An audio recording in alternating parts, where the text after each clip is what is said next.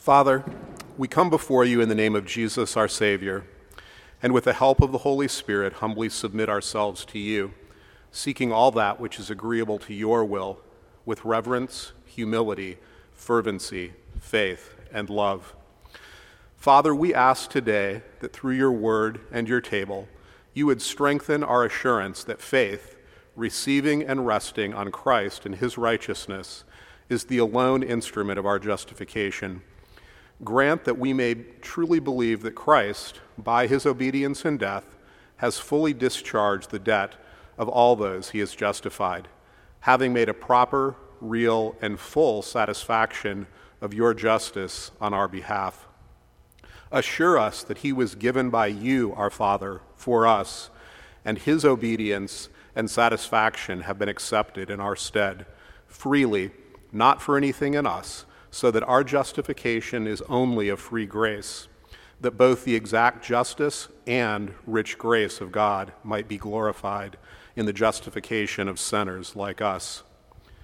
What then shall we say to these things? If you are for us, who can be against us? You who did not spare your own Son, but gave him up for us all, how will you not also with him graciously give us all things? Who shall bring any charge against God's elect? It is you, our God, who justifies. Who is to condemn? Christ Jesus is the one who died, more than that, who was raised, who is at your right hand, and who indeed is interceding for us. Who shall separate us from the love of Christ? Shall tribulation, or distress, or persecution, or famine, or nakedness, or danger, or sword? As it is written, for your sake we are being killed all the day long.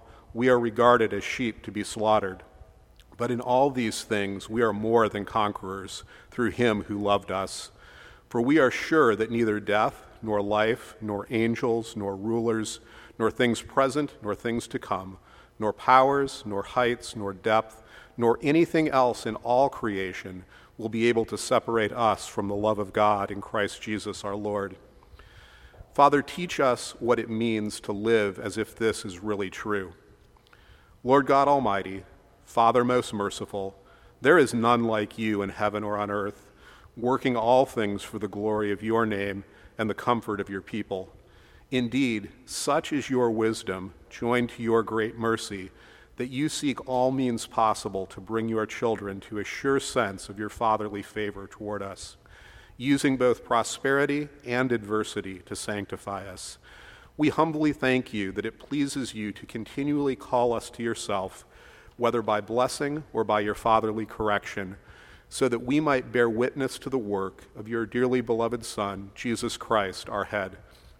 Heavenly Father, we pray by your Spirit that you would more and more assure us of our eternal election in Christ, that you would reveal your will more and more towards us, that you would so confirm us in your truth that we might live and die in that truth. Grant that we would boldly give an account of our faith with humility and meekness, so that when the world slanders us, they may be put to shame, seeing our good works in Christ Jesus, for whose sake we ask that you, our God, would guide, govern, and prosper all those assembled here, that consenting together in one spirit, we would put away all worldly affections from our worship and instead seek only your honor and glory. God, sovereign ruler of all things, we intercede now for those to whom you have entrusted the temporal government of this fallen world. Teach us to be subject to every human institution for the Lord's sake, submitting ourselves to those you have placed in positions of authority, so that they might punish those who do evil and praise those who do good. God, we pray that it would please you to come to the aid and comfort of those in our congregation who are sick, in body, mind, or spirit, to all of us who face dangers, trials, and temptations of every kind. Provide for us in our time of need, guard our hearts from all bitterness, granting us patience and constancy, that no matter our circumstances, we would be faithful and obedient till the end.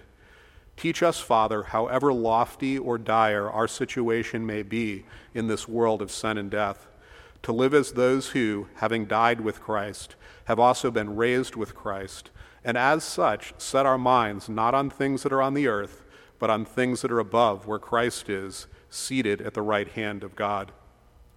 Give us assurance that, as your children, our life is hidden with Christ in God, so that when our Savior appears again, we also will appear with him in glory.